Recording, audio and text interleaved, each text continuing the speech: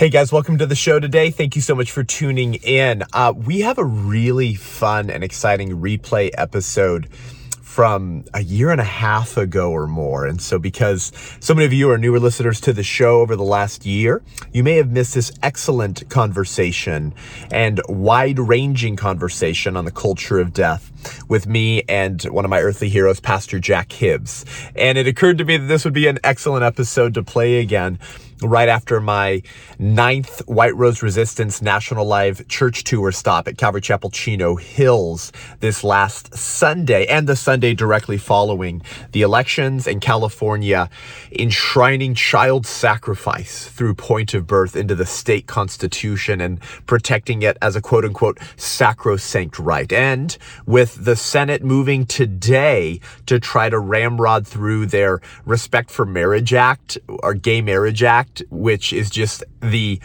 political tool to continue the next iteration of the secular progressive moral revolution and its eugenics obsession of labeling their political dissidents as undesirables, unwanted, and unfit to live. Oh, the same words they used to describe the preborn baby. Exactly, right? Because if you're like a Gideon and you contend for the rights of family and children, you're thrown out into the secular progressives' utter darkness, where there's weeping and gnashing of teeth. Well, in 2021, Pastor Jack and I were at Heritage Church in Escalon, California, discussing the ERA, the Equality Rights Amendment, or the Equality Act, which has been a decades-long pipe dream of secular progressive activists that aimed to accomplish much of the same things that this Respect for Marriage Act, which is a euphemism for castigating and targeting political dissidents, in other words, Christians and conservatives who believe what the vast majority of Americans in all of human history have believed about marriage forever, as the threat to quote unquote democracy. Jack and I talked about all this at the time and how this fits into the larger culture of death and its sacrament of abortion. As we said then, so is true now. If the church wakes up in California and starts mobilizing and sending good news out of California, then maybe it's not too late. So buckle up and enjoy this long-form conversation with Pastor Jack Hibbs and I at Heritage Church in Escalon from 2021. Lord bless.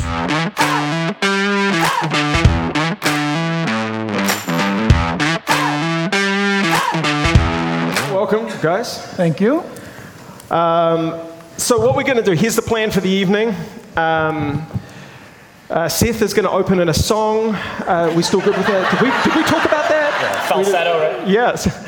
I'm just going to ask the guys a couple of questions, maybe for the next 30 minutes or so. I just want to direct the conversation a little bit, because I think there are some good talking points that I think I'll probably ask on a lot of people's behalf. And then after 40 minutes or so, we're going to turn it over to you all for some Q&A. We're going to have some microphones down the back, so you can look forward to that. You can be thinking about your questions. And like I said, anything that you want to ask this evening, relevant to what we're talking about, obviously. And I assume that we are all going to have some good judgment as to what's appropriate to say on the microphone in front of everybody, but you'll be able to ask those questions this evening. Okay, so I wanted to start off, maybe Pastor Jack, I wanted to ask you this. Other than being a pastor and a Christian, that's probably your primary motivator, but why is the abortion issue such a personal issue for you? Yeah, it became a personal issue for me when I discovered in my junior year football practice, we were doing two-a-days. If any of you guys remember two-a-days, the opening of the season practice, I came home and I did what anybody did in my generation at that time. I was eating lunch and sitting in front of the TV watching Sea Hunt. Anybody remember that? Yeah. And my mom somehow did not equate or think that next room over I could hear the conversation she was having with a neighbor. And she was telling the neighbor about how when she became pregnant with me in San Diego, that my dad had told her he's being repositioned or redeployed in the U.S. Marines to Alaska. He had his oldest son, he had his oldest daughter. A third child was not to be in the scene. So he had told my mom, when I get back in a year from Alaska, I don't want a third kid in this house. You do whatever you need to do, but I don't want a third baby in this home. And so I'm listening to my mom tell the story to the neighbor. When you're that age, you're resilient. You don't know, you don't care about anything like that. And so she had proceeded, terrified, scared, she proceeded, and late term, by the way, to have an abortion. It was December 24th, 1957, where she put my brother and my sister to bed, and then she attempted an abortion in the kitchen of the home in San Diego. Thank God that failed. She wound up going to the hospital, Sharps Memorial Hospital. They stitched her up. We laid there together until January 15th, 1958. I came into the world. I heard that as a teenager. It didn't matter to me at all until I got saved. When I found out that God had a plan for my life, everything began to fall together for me. And it's passionate. For me, it's funny, Morgan mentioned the rapture and abortion. Because I believe in an imminent rapture, it makes me passionate about pro-life. Does that make sense? I want to save as many boys and girls as possible before the Lord comes back. And you say, well, what if it takes 100 years? Then that's all the more time. Well, what if he comes back tomorrow? Well, it means I get caught doing my Father's business, right? And so that's important to me. And then we have a granddaughter who was here this morning. She's back home now in SoCal, who now she's 10 years old, but when she came into our lives, she was actually in the womb of her teenage mom, or very young 20-year-old mother, standing off the 15 freeway near Barstow with two little baby boys in hand. She was going to go get an abortion. Make a long story short, that little baby girl was born into our family. And we have now a wonderful 10-year-old that was rescued from the grips of abortion. So for us, it's an ultimate topic. That's what happens when you, that's it. It's a great thing to ponder that if Pastor Jack's mom had been successful, look at the impact Pastor Jack has had on his country and the people around him. Look at the plan that God had for the unborn. And that's a real picture of what we're taking away from someone when we abort a baby. Now, Seth, you're relatively young. You're still a pup. You probably look up to me like a father. Basically. How did you end up on You're this? 30, right? Around there, give or take 15 years or so. How did you end up in this call, in this lane, in this ministry? I mentioned this morning your mom, but just kind of help us understand why you are where you're at in your call. Yeah, I say that I've been swimming in these waters for a long time, and I mean that quite literally. I was literally swimming in fetal water as a fetal pro-life activist. So I actually mean that quite literally, because my mother was actually directing a pregnancy care clinic, pregnancy resource center, in Azusa, California. It was actually really close to APU. It was called Living Alternatives at the time, and I think they've changed the name since. But she actually became the director of that clinic, I think at like 27, or 26 or something like that. And she stepped down when she had me, and my mom actually passed in 2015 to cancer, but we were pulling out some of her things and boxes in the house one evening, and we actually found the Living Alternatives Pregnancy Resource Center bulletin announcement saying Diana Gruber is stepping down as the director of Living Alternatives to welcome her new son, Seth Gruber. And so my mother was literally housing pregnant women who didn't have anywhere to turn or to live. She was babysitting the toddlers of the children of the mothers who chose life, but still didn't have the male figure in the picture to support, and she would babysit these kids to give the mom sort of a brief break. And so I've quite literally been swimming these waters for a long time. And then I grew up doing the Walk for Life for our local pregnancy care clinic in Whittier, California, where I grew up, going door to door, asking people to sponsor me to walk for the local clinic. So that's sort of just the brief genesis of my story. Well, okay, let's get into a couple of questions here. So first of all, this is for both of you, but maybe Pastor Jack, you go first. Throughout the history of mankind, since the beginning of time, child sacrifice has always been this immoral fixture in our society. Why is that? Why has the killing of babies, innocent babies, always been a part of human culture? You know, what's amazing about your question is the fact that you said it was an immoral practice. In the beginning, it was only immoral to God. If you think about it, there was no Judeo-Christian rule, in a sense, given among people. Paganism ruled the day. Abraham was brought out of the Ur of the Chaldees, a pagan-worshiping, child-sacrificing world. It wasn't until God gave his word that man was now ultimately responsible. It has always been part of human culture. So first thing we need to do about this topic today is recognize that it's intrinsic to the depravity of man. You just need to realize that. Sacrificing human babies is what man does without God. Yep. It's just the way that it is. And what's interesting about that is no matter who you are, no matter, you may be here tonight and God has touched your heart, and thank God. And God, you said it beautifully. Both of you said it beautifully this morning. God can redeem and heal. Absolutely, and he does. Just remember this, that without God present in our thinking, people die. Yep. And it's always been since the beginning of time. And it's a manifestation of our depravity. And you're going to hold that view, or you will defend that view for others, because the society is lost. The society is without Christ. So its argumentation from the beginning is askew. It's wrong. It's rooted in paganism. And that, you might say, as a Christian, boy, that's judgmental. It's not judgmental at all. This is the warfare that we are in. Yeah. We are in the battle of human souls in life. Yeah, that's right. You know, Satan has always been behind the killing of babies. Yep. And this is something the church and pastors need to wake up to. Abortion is child sacrifice because Satan doesn't care the name of the God that you sacrificed your children to.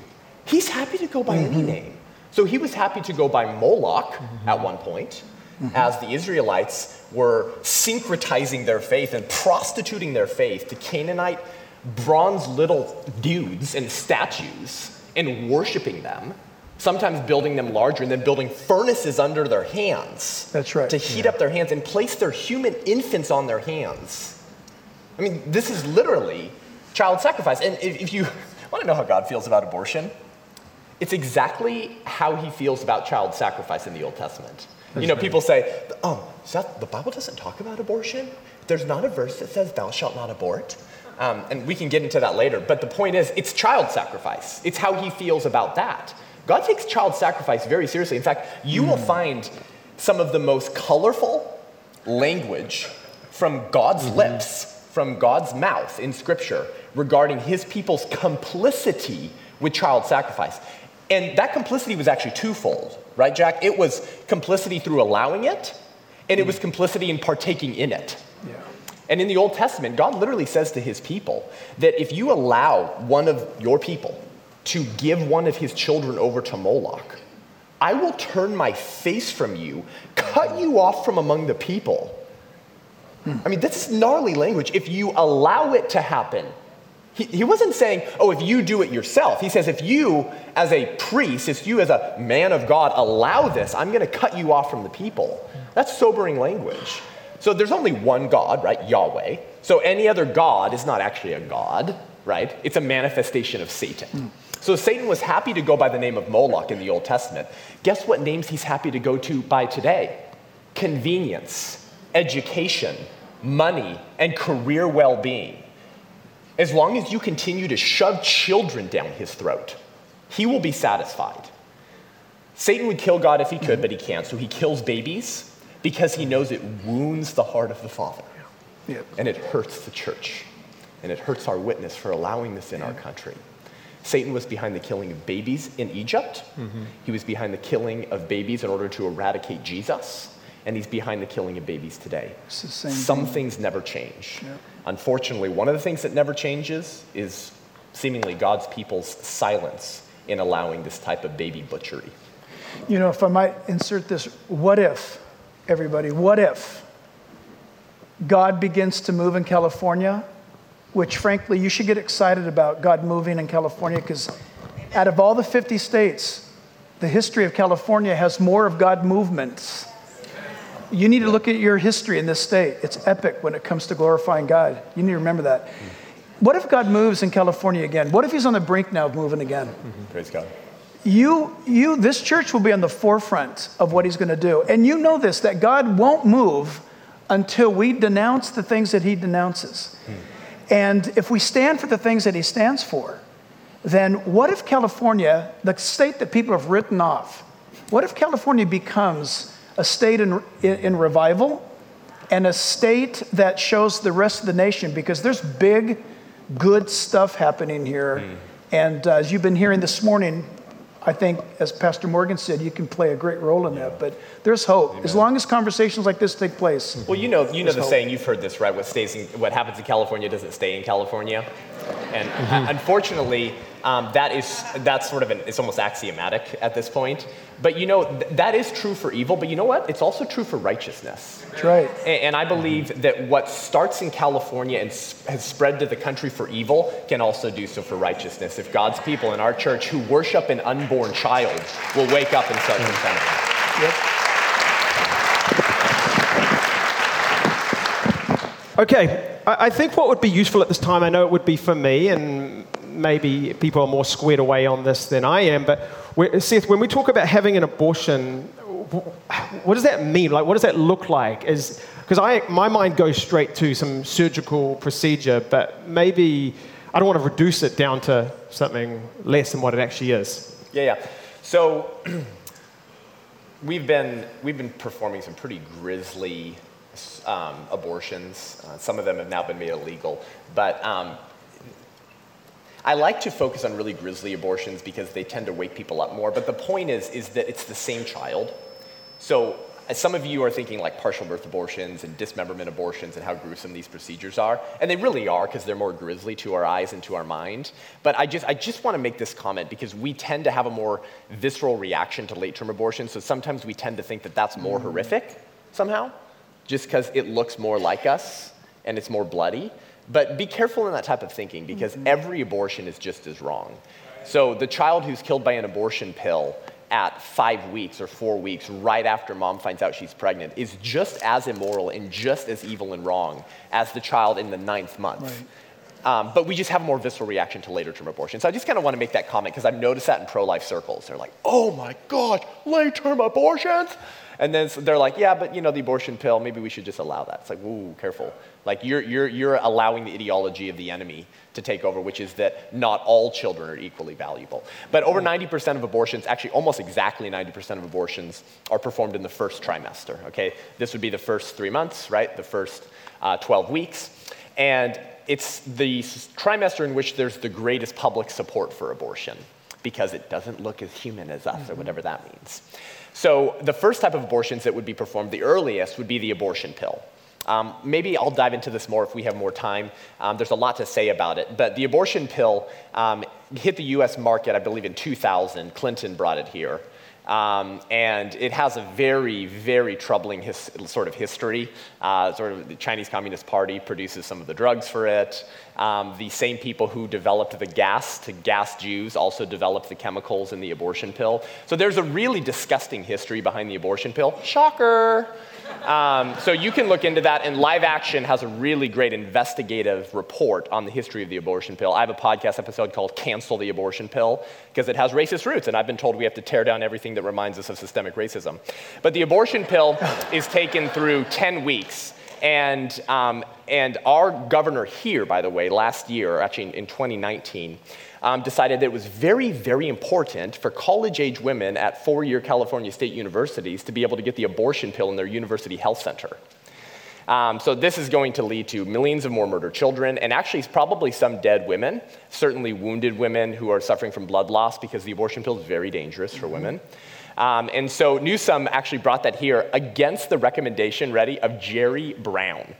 That's true. who had actually vetoed the bill that was trying to put the abortion pill in California four-year state universities while he was governor, and he said this is too radical. Yeah, so if a piece of pro-abortion legislation is too radical for Jerry Brown, we have problems in this state. So Gavin Newsom ignored all of that advice and pushed it through. Yep. So very dangerous for women on college-age campuses. The abortion pill is a 2-regimen pill. The first one cuts off the hormone progesterone. That's necessary to maintain the lining of the uterus, the nutrients to the child. So essentially, the baby starves to death. Okay? 24 to 48 hours or 36 hours later, you take misoprostol. And what that's going to do is it's going to force your uterus to have contractions. Now, you're not going to have this abortion at Planned Parenthood. You're going to have it on your toilet. Not because I say so, but because Planned Parenthood says so. They tell you, literally, don't look and flush. Okay? Now, the FDA has had certain risk evaluation and mitigation strategy requirements on the sale of the abortion pill. And it wasn't even to protect the child. I mean, we need to get the abortion pill out of this country because it murders babies. But it was actually done in order to protect the health of women. And there were 2 reasons for this. They required women to get the abortion pill in an in-person evaluation because you had to rule out ectopic pregnancies. Ectopic pregnancies is when the baby implants in the fallopian tube. So if left untreated, the fallopian tube expands, bursts, and mom and baby die. If you don't have an in-person evaluation to perform an ultrasound before you get the abortion pill, how will you know if mom has an ectopic pregnancy? You won't. So you will have some college women in California who are probably going to die on their college campus or be rushed to a hospital because Gavin Newsom decided that we needed to put it in university health centers without an in-person evaluation and an ultrasound beforehand. The second reason is many women misdate the gestational age of their baby. And many of you probably know this. A good friend of mine, Dr. Brent Bowles, we just did a podcast episode together. He's one of the foremost pro-life OBGYNs in the country.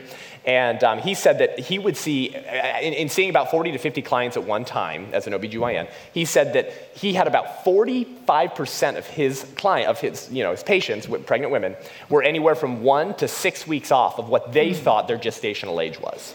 So what happens when a woman thinks that she's 9 weeks, right, and the abortion pill's taken through 10 weeks, but she's really 12? And she takes the abortion pill, what happens? Well, that can lead to incomplete abortions. Usually a successful murder of the child, it just means you have dead baby body parts floating around in your uterus, making you susceptible to sepsis and death. So this is why the FDA has had these safety regulations on the sale of the abortion pill and why they've never allowed it to be telemedicine, meaning shipping it to your daughter's mailboxes on their college campuses. We've never allowed that. Even pro-abortion FDA, under pro-abortion administrations, have kept these safety regulations in place on the sale of the abortion pill. Well, what did COVID do? Well, here became the argument, hey, you stupid Republicans. You know, if you really care about the health of women, do you know what you actually have to do? You actually have to support us in removing the safety regulations on the sale of the abortion pill, because one woman in an in-person evaluation with one physician who are both wearing magically protective masks, that's actually going to kill her because she'll breathe in COVID. So we actually have to get rid of the safety regulations in order to protect women. And then, of course, abortion incentivized groups sued the FDA, and a federal judge by the name of Theodore Huang ended up ruling that they couldn't enforce these. The Supreme Court ended up saying you can enforce them. But who packs the FDA? The presidential administration. So it's very unlikely that these safety regulations will be kept in place under a Biden-Harris administration. Absolutely. So I know that was a lot, but most people don't know anything about the abortion pill and how it works, so you just kind of need to know all that. But we poison babies to death, and we compromise women's health. And we do that happily, according to the abortion industry, all to increase access to abortion. After 10 weeks, you're talking surgical abortions or aspiration vacuum abortions. So if you've seen Unplanned, you're just sucking babies into vacuums. After about 12 to 14 weeks, you can't really suck the baby into a vacuum anymore. So now you're talking about forceps, you're talking about dismembering limbs, you're talking about ripping them off one by one. And then you're talking about rearranging the baby on the table in front of you because you can't leave dead baby body parts floating around in mom's uterus, okay? Now, if you're moving past there, this is what used to be called partial birth abortions. And this is when you deliver a baby by its legs, while its legs and buttocks are flailing around, expecting the warmth of their mother. And then you stick scissors into the back of the baby's head that's still in the mom's vaginal canal. You open those scissors to create a hole in the back of the neck right here, and then you stick a vacuum suction catheter tube, and you suck the brains out so the cavity collapses so you can get it out of mom's birth canal. Now, those are illegal now, but not thanks to Ruth Bader Ginsburg, who actually attempted in 2 different Supreme Court decisions to protect partial birth abortions. Those are illegal at the federal level, but there are just other ways to kill babies in the late trimester without delivering their feet first. So 90% of abortions happen in the first trimester. The other 10% would be second and third trimester. And in the third trimester, it's about 1.5%. But you're still talking about 13,000 to 15,000 babies murdered in the third trimester every year in America. So those are the different ways that we kill babies in America. Well, can I add this? A little bit of sunshine, just kidding, to what he just said. The current administration is 100% in support of what he just talked about. They're all for that. And don't be fooled, friends. You might say, no, but Joe Biden is a Catholic and pro-life. It's funny, the Catholic Church is denouncing Joe Biden. Yeah, won't give him communion. Won't give him communion because of his position. However, when you look at the policies of what Seth just articulated, this is exact. If there wasn't a 4-year interruption to this agenda, you got to remember, roll back your memory to 4 years ago, 5 years ago. Everything that he talked about was on track and being implemented, and it was interrupted by a freakish election in 2016, which I believe was the hand of God, no matter what you think of Trump.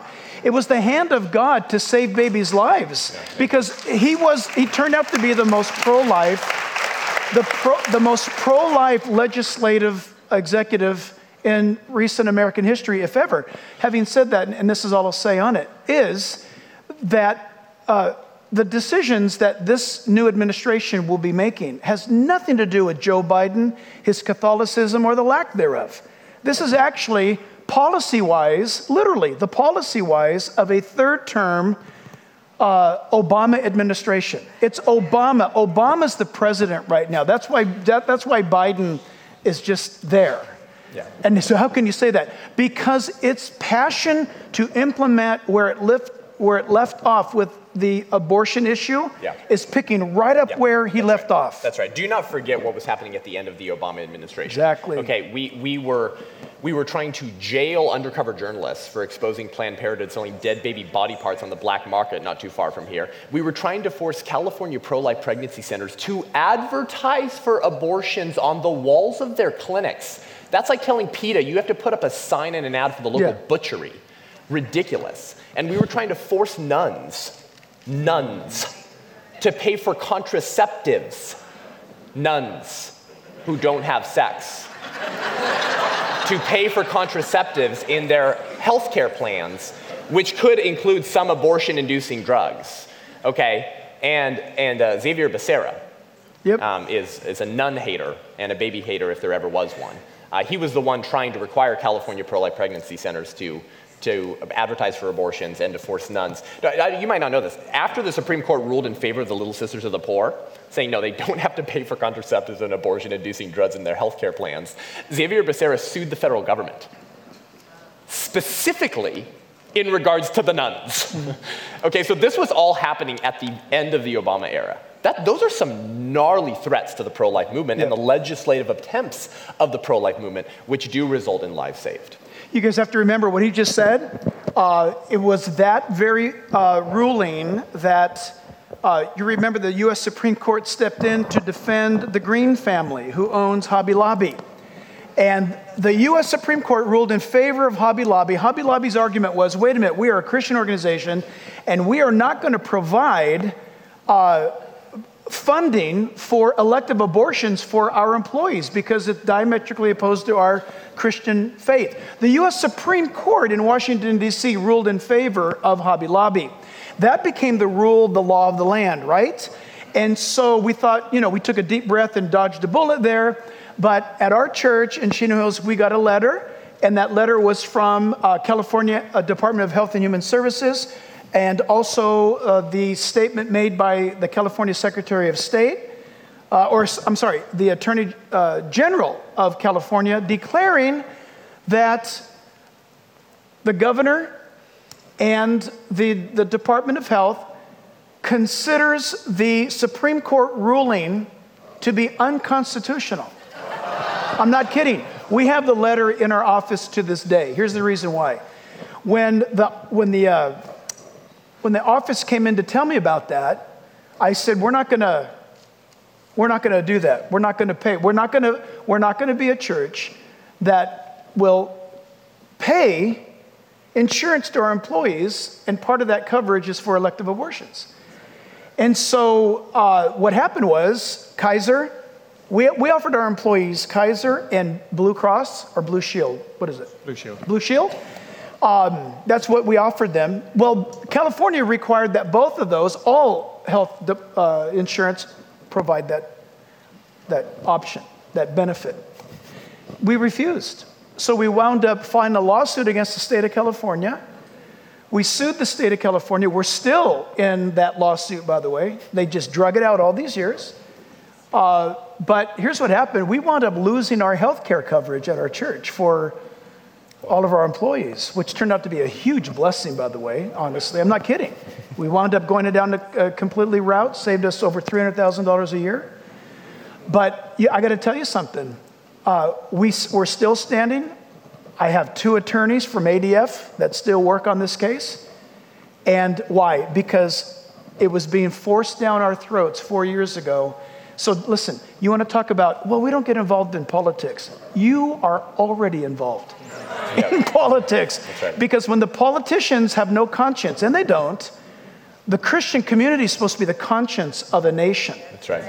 And when we don't speak up about our conscience and convictions of Scripture, That's right. then they're going to do what they're going to do. Don't be surprised. That's what they do when they're unfettered. Yep. It's supposed to be we the people, but I think we've surrendered that. But that is the reality. That's right. You cannot parse and say, well, we do church on Sunday. No, you come to church on Sunday to get fueled up to do war 6 days a week. Yep, that's right.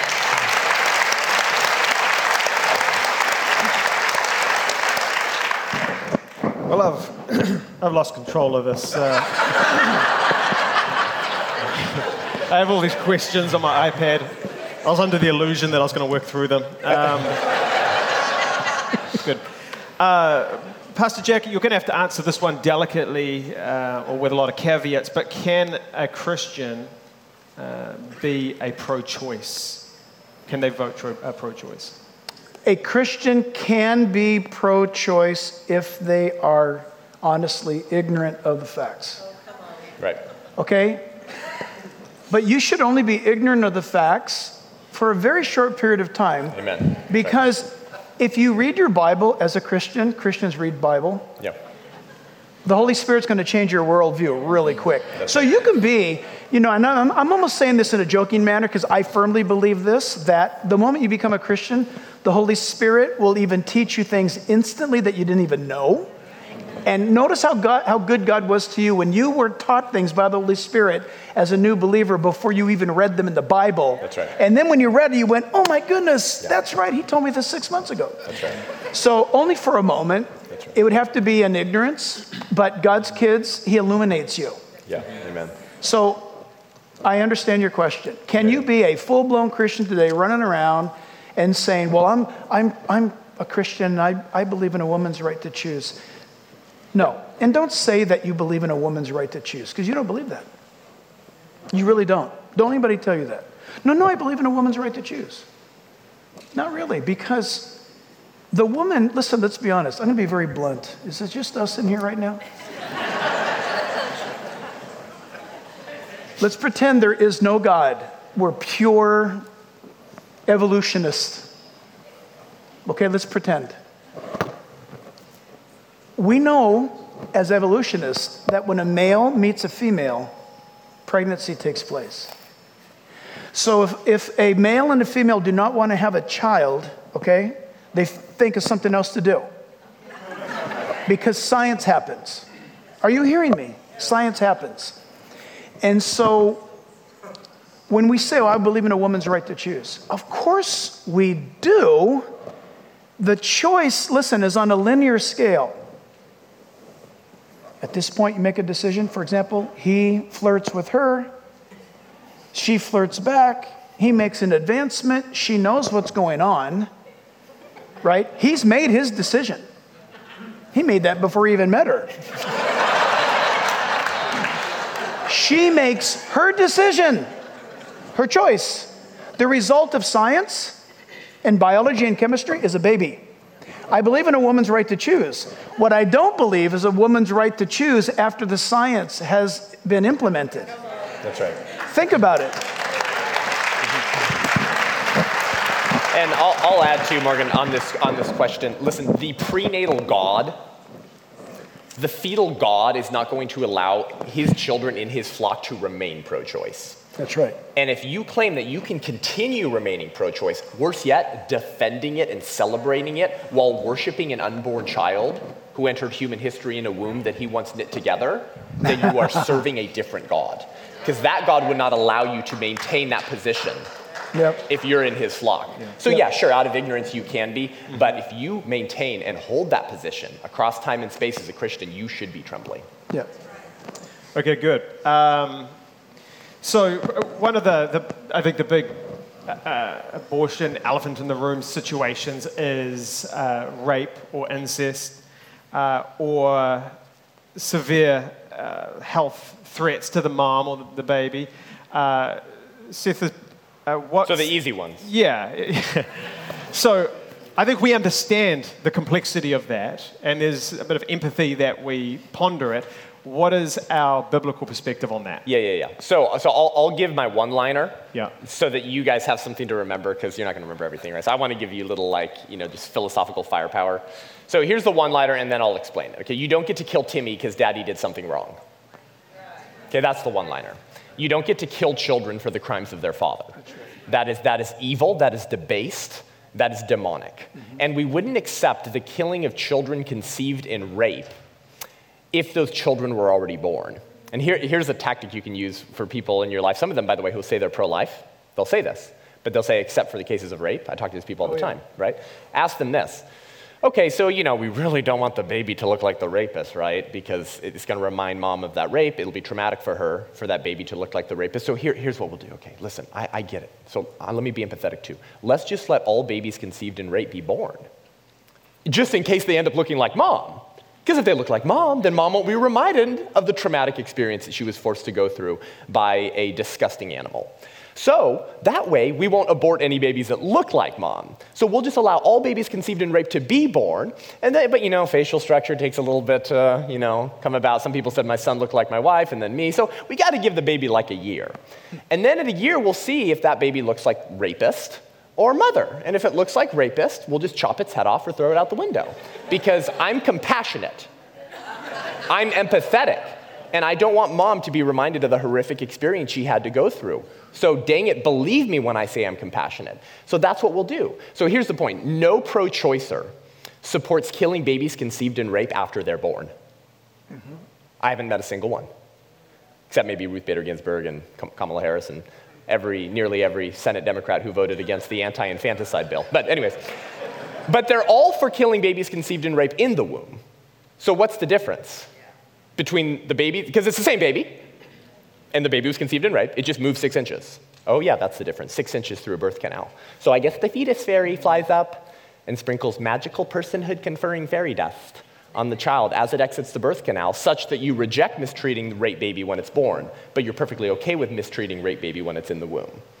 And so this is what I call fetal bigotry. There's another word for it, it's called abortion distortion. There's a distortion that enters our minds when the word abortion is said. When the word abortion is said, all type of moral reasoning goes out the window. Haven't you experienced this in conversations?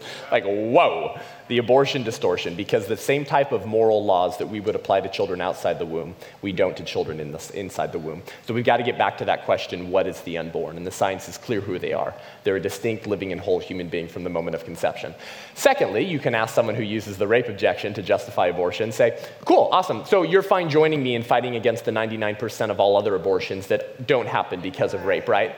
And they go, oh, no, I support a woman's right to choose. Oh, so why are you hiding behind rape victims to make yourself look compassionate? It's evil. They're using them as a human shield to disguise their fetal bigotry. So they don't really support abortions in the cases of rape. They support it in every circumstance, and they're using rape victims as human shields. Lastly, abortion and rape are wrong for the same reasons. Rape is wrong because it is violence against an innocent human being without proper justification. Why is abortion wrong? violence against an innocent human being without proper justification. So they're wrong for the same reasons, and we need to say it that way. I would just add, is this dead? Can you hear me?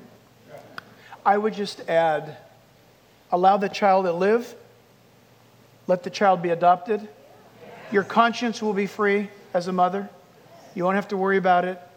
The baby lives, baby has life. Yeah. And you talk about birth defects and things like this. There are situations where you mentioned a moment ago where the pregnancy is going to be in such a case, or the fallopian. Ectopic pregnancies. That could kill the mom. I understand that. That's those rare events, but they do happen. But they're rare events. Yeah. But and let me actually jump on that. Let the baby be adopted. For life of the mother, because that was the second one Morgan brought up. So let me finish it. I know I take forever to make a point. Listen, for life of the mother, you need to be aware of this, because this is probably the most successful propaganda, ideological manipulation that has ever happened in the minds of the American public, strictly on the issue of abortion. Because virtually every pro-lifer I know, who isn't like in the pro-life movement, you know what I mean? Because if you're in the pro-life movement, you're aware of these conversations. But every pro-lifer I've met who's just like, default pro-life, they all say, except for life of the mother. And so the assumption is that abortion is necessary to save the life of the mother in a high-risk pregnancy. I have some news for you guys, it's not. Because in a high-risk pregnancy, the threat to the mother's life is the pregnancy. So question, is abortion the only way to end pregnancy? No, childbirth. Inducing early labor, performing a cesarean section. And you can actually go to the Dublin Declaration. I can't remember if it's .com or .org, okay? But the Dublin Declaration, go Google this, over 1,100 or 1,200 signatures from OBGYNs, neonatologists, doctors, medical students, and embryologists, all saying that you do not have to kill the baby. You do not have to perform a direct abortion in order to save mom's life. Wow. And it's actually less dangerous or more safe to induce early labor or to perform a cesarean section than an abortion. Shocker. Yes, because abortion involves forceps inserted up the birth canal where you try not to rip through the uterine wall. Of course, that's more dangerous. So even in high-risk pregnancies, you don't have to directly perform an abortion. Now, someone says, yeah, that's it, but what about ectopic pregnancies? It's like, that's the one you just said. What about ectopic pregnancies? Also not an abortion. There's two different surgical procedural names for the surgery that's performed to remove the baby from the fallopian tube, or to remove the entire fallopian tube if you can't remove the baby that's in the fallopian tube. They're called a salpingectomy or a salpingostomy. Now, I don't expect you to remember that, but my point is they're not called an abortion, notice? Why? What is the definition of an abortion? The intentional killing of the unborn child. Yeah. Are we intentionally killing the child when we perform a salpingectomy to remove the baby from the fallopian tube? What are we intentionally doing? Saving the life of the mother. And how many lives do we lose if we don't do that? 2. When the fallopian tube ruptures and bursts, mom and baby die. Yeah. So it's better to act to save 1 life than refuse to act and lose 2 lives, but it's not an abortion. Morgan, let me affirm that you've lost total control of this.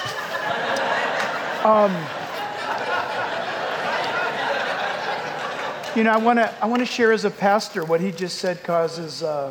Listen, in the foyer of our church, or in the courtyard after services, I meet young couples all the time, who say, "Pastor, please pray for us. We were so excited. We're pregnant, and we went to the doctor." I hear this all the time. And the doctor said that there could be, looks like there's some troubles, and they have suggested abortion. Well, how far along are you? 4 months. My counsel's the same every time. I wish I could parade these people in front of you right now. The joy of pregnancy has been tainted by a doctor who said, you know what, something doesn't seem right here. We've looked, and now the mother's worried, sick, doesn't enjoy her pregnancy at all. But I get the joy because this is my counsel to them. Let God be God. Let God be God. Don't listen to your doctor. Find a new doctor. Get out of there. Don't do that. Doctor's dangerous to your baby's health and yours. That's listen, right. Guess what I'm holding at church 9 months later? They come up. I'm telling you, this doesn't happen once a month. This happens often. where they'll say, look, this is the baby that the doctor said, look, perfect baby. Wow. Okay? And then because of that, listen, oh, Timothy, guard what is committed to your trust.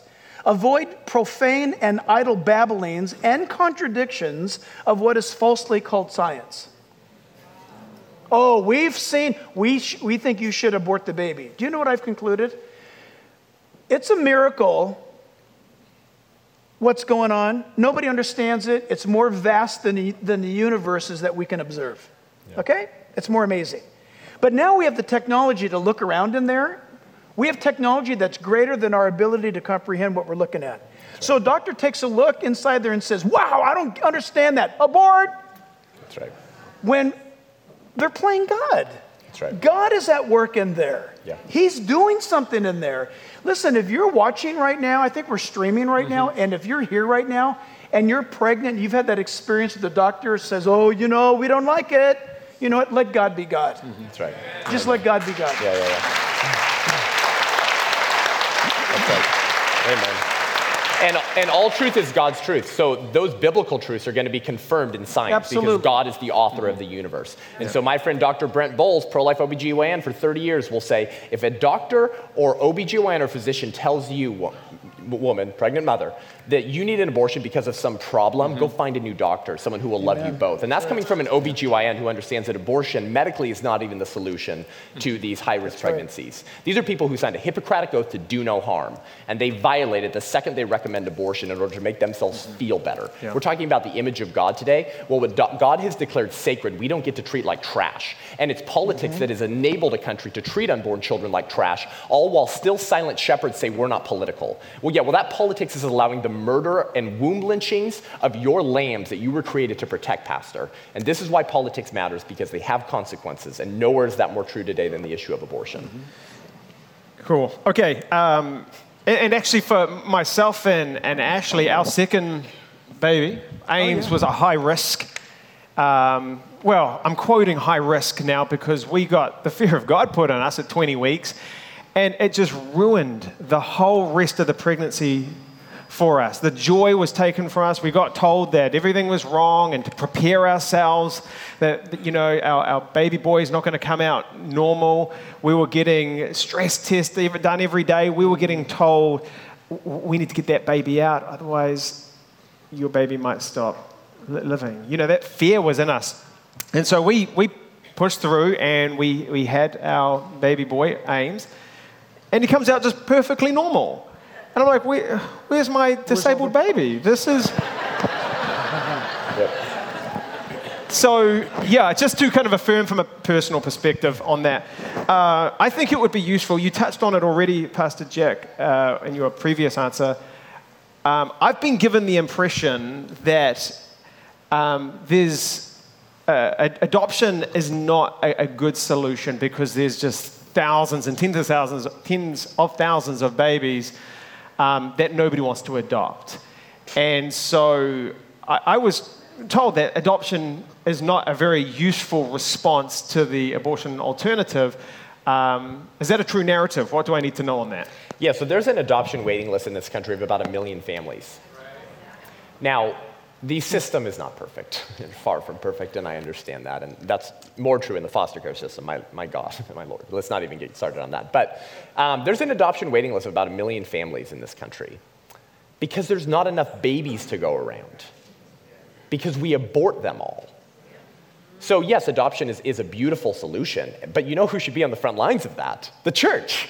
Those who were adopted into an eternal family by a Savior who was adopted by a father that was not his biological father. Yeah, I think adoption is close to the heart of God. And this is why I love my friends at Love Life, and they're here tonight. Go see them at the table afterwards. Their goal is to put a Christian witness outside every abortion clinic in the country with the hope of the gospel and the help of the local church in order to end abortion, end the orphan crisis. And you've heard the statistics before, right? It's something like this. If one family at every church in America were to adopt and foster, there would be no orphan and foster care needed, because the Church of Jesus Christ, empowered by the Holy Spirit, simply obeying that second greatest commandment to love neighbor could completely solve that problem. Yeah, I don't even think it's that much. Maybe, you're probably up on the numbers more than me, but he just said, if every family in every church. That's a lot of families. No, one family at each church. Oh, one family. Okay, yeah, exactly. There's something 380,000 churches in America. Could you imagine? And what if we adopted the concept of, you know what, we're going to be a missions-minded church? Well, I want to have a baby. You really? Well, I can't. How many families do you know in your church where they can't have kids? Imagine if they took a missionary venture and they said, well, we can't get pregnant, so we're going to adopt a baby to the glory of God. We're going to dedicate this child like Hannah to the glory of the Lord. We're going to raise this baby in the Lord, and we're going to go for it. What if, even if that family couldn't afford it, what if the church stepped in and said, you know what, we're going to help you with that missionary venture. Mm-hmm. That's right. I believe that the church should be the driving force that when we say, you shouldn't have that abortion. You know, listen, this last week, we're so happy down home because for the first time, last Friday, for the first time, Planned Parenthood in Pomona, LA County in Pomona, our church has been out there through the hard work of Seth and Love Life. They've been out there on the sidewalk praying and speaking to anyone who will come up. The numbers have dropped so much that this last Friday, for the first time, they didn't perform. They shut their doors on Friday because it was not lucrative for them this last Friday. Yep. What if the church had part of its budget that would say, if we're going to tell a young girl not to have the baby and she has no means, come to our church, or we're going to take you to the church. We're going to sign you up, and we're going to take care of you. We're going to take care of the medical. We're going to see this baby delivered all the way through. Listen, there are doctors and administrators, if not church budgets, that could totally take care of this. That's right. We just need to put our money where our mouth is. Amen. But we just got to get the mouths out there so we can put the money somewhere. Yes, that's right. Amen. God cares about the orphan, and Bible's very clear about that, right? Yeah. But you know why? It's because the child's life is endangered because his parents are dead. That's why an orphan's life is endangered. He doesn't have any parents. So if we're supposed to care about the orphan because his parents are dead, how much more should we care about the unborn child whose parents want him dead? So people say, oh, it doesn't talk about the unborn child in Scripture. That is an orphan. That's an orphan whose parents want him dead. And we as the church simply have to show up where God already is and to trust him to move mightily, to shut down these doors of death with the hope of the gospel and the help of the local church and God's people on a united front, saying not only, please don't kill this baby, we're here for you, but also we're going to give you anything and everything you need, and if you cannot mother this child, we will do it for you. But you want to know a beautiful truth? When most women choose to go through and give life to that child under the impression that they're going to give it for adoption, they fall too in love with the child and they don't give it up for adoption. Now, sometimes that breaks the hearts of the family who wanted to adopt the child, but we do believe that every child deserves its mother and father, and so that's something to praise God for. You guys, I'm just blown away with what he just said, and he said it so fast. But no, but listen, this is totally profound. So the scripture tells us if we do not minister to the orphan, our faith really doesn't exist, right? Religion that our Father accepts is pure and undefiled. It's fake. But you just said that what's worse than an orphan child, what's worse? What could be worse? The Bible's top shelf. Take care of the orphan or else your faith's not real. Than a child who is as it were, in the heart of the parents to be orphaned, so much so that we want it dead before it has the opportunity even to be orphaned, is an infinite percentage worse. That number is unbelievable. What a profound thought. And that just adds fuel to what this whole night needs to accomplish. My goodness. Yeah, and I think as we close out tonight, not yet, later on, we will direct our thinking a little bit more strategically to Love Life and a few of the mobilizing, we can deploy people a little bit more effectively. We do want to go to a Q&A. And this evening is running out of time quickly, but I'll throw a few other questions at you guys. And I'm probably opening a conversation right now that I doubt highly I'll get back from you both. But I wanted to talk about the Equality Act and the implications of it, because that is a great attack. 1 minute? Yeah, just 1 minute each, folks. So speak to some of those things, especially around the attack on women and the attack on the womb, because there's a lot to say about this, and I'm going to say one thing, and then I'll let him have it. No, seriously. No, go. Number one thing. I fear that if this passes, I fear that it is God sending a message to the United States that is Ichabod. You know what that means? I fear that if that happens, that God has left the building. That's just my personal conviction. This bill, listen, I'm so sorry, but honestly, tough. How in the world how can a person support the Democrat Party who engineered this bill, who literally hates God? They removed God from their platform and put in false gods. They boo him at their convention. Of Moloch. I'm dead serious. I'll stand out here tonight to midnight for you to defend that you're a Democrat because what? It is systematic and systemic evil. They have supermajority powers, and instead of doing something good, all they've done is used executive orders to undo what was good. Listen. And then when they had a chance to do something, they crafted a bill from hell. It's as though Satan wrote it himself, and the Democrats are in support of it. Yeah. How dare So maybe you're here tonight and you're like, what are those weird guys talking about?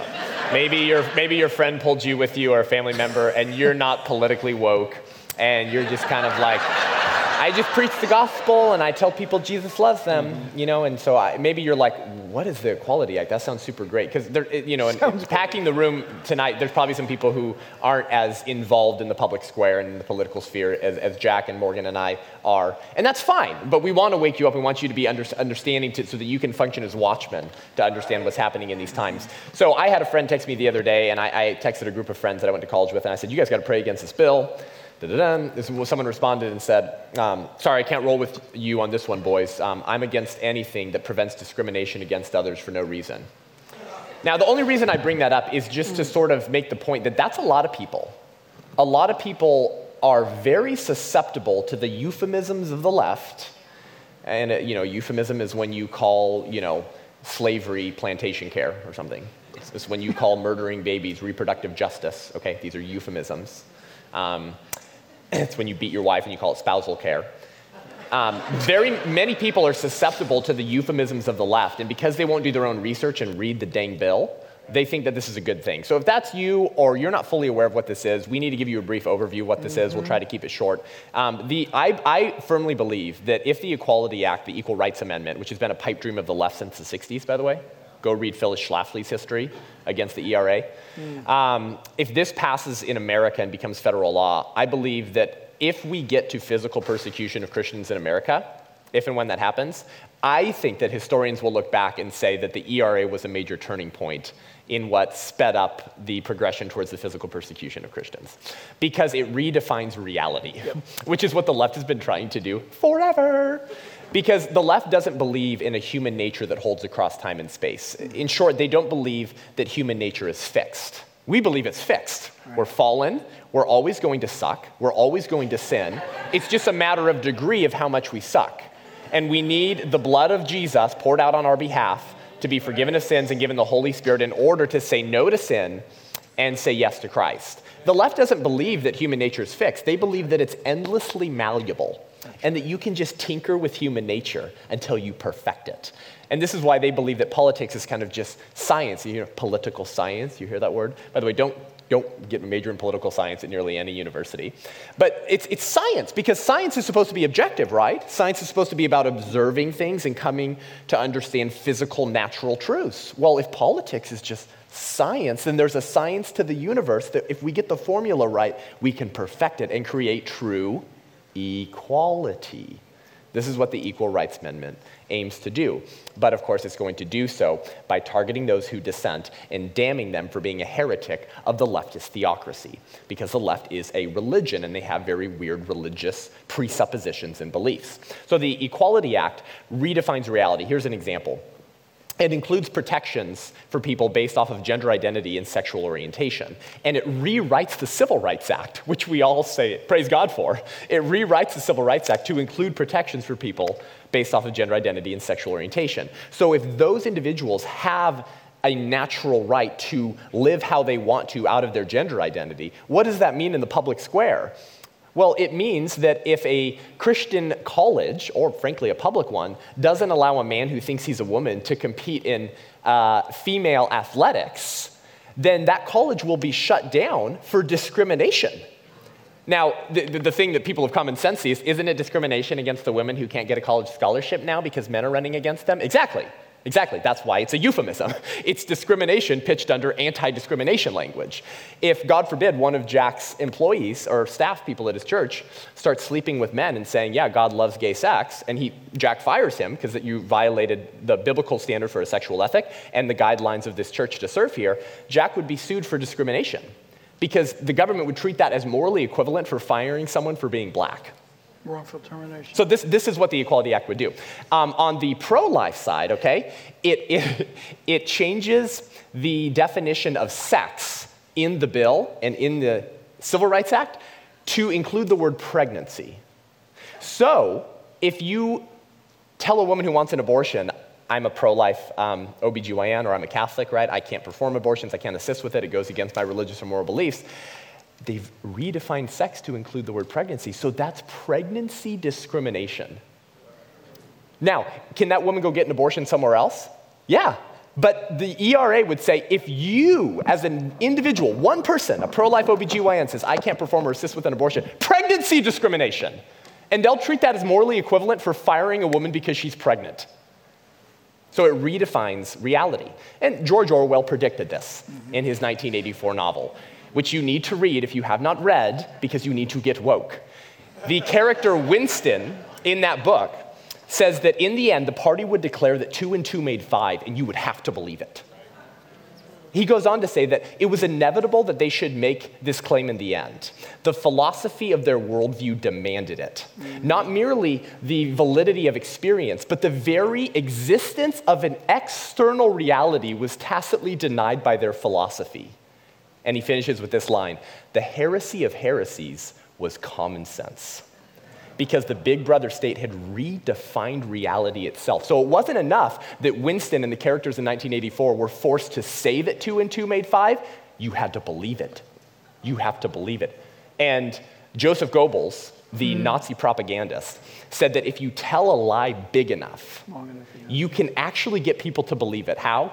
By saying it over and over and over and over again. And so now we have woke pastors who claim to follow Jesus, who end up creating advocates for the enemy and functioning as what Michael Knowles calls court jesters in the kingdom of liberalism. They say, I dissent to this, I dissent to the ERA, but they don't do anything meaningful to stand against it. And this is what's coming down the pike for the church and for unborn children. So pro-life people will be forced to perform abortions.